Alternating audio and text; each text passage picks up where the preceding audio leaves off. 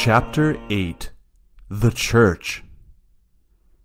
St. Thomas did not write a treatise on the Church ex professo, but wrote it on the occasion of the Gratia Capitis, capital grace, i.e., the grace of Christ as head of the Church, which grace is the source of all sanctifying grace, and from which the mystical body of the Church benefits. He asks who are the members of the mystical body of which our Lord is the head. His response is very instructive.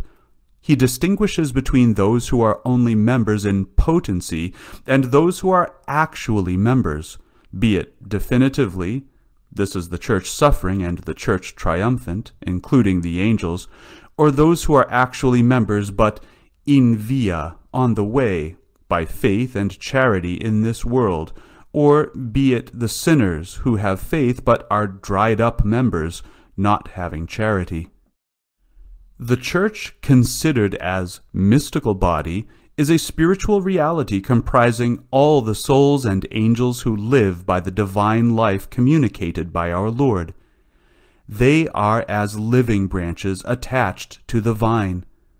During this earthly life, alas, many can detach themselves from the vine and perish. Others, on the contrary, are grafted onto the vine by a valid and fruitful baptism, and then live by it. At the same time, this body, which is mystical and invisible for us, presents itself here below as a visible hierarchical society founded by our Lord for the purpose of augmenting the mystical body according to the command given to the apostles by our Lord. Going, therefore, teach ye all nations, baptizing them in the name of the Father, and of the Son, and of the Holy Ghost. Matthew 28:19. He that believeth and is baptized shall be saved, but he that believeth not shall be condemned. Mark 16:16. The final goal of salvation is linked to the faith. The whole hierarchy was instituted by our Lord in service of the faith, which faith then permits the faithful to drink from the sources of charity, of the Holy Ghost, and of His grace. The entire history of the primitive Church is a quite instructive illustration of the importance of the commands given by our Lord. The Church is born in its vitality with the outpouring of the Holy Ghost at Pentecost.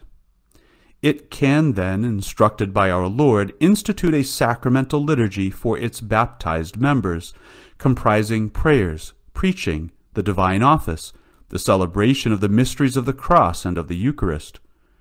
The Church rapidly multiplied bishops, priests, and others in holy orders for the multiplication and sanctification of those who have the faith. From the Israel of the Old Testament is born the new Israel of the New Testament, of which the incarnate Word is the head, directing and instructing His people across the desert of this life to lead them to the promised land, which is none other than the Holy Trinity itself.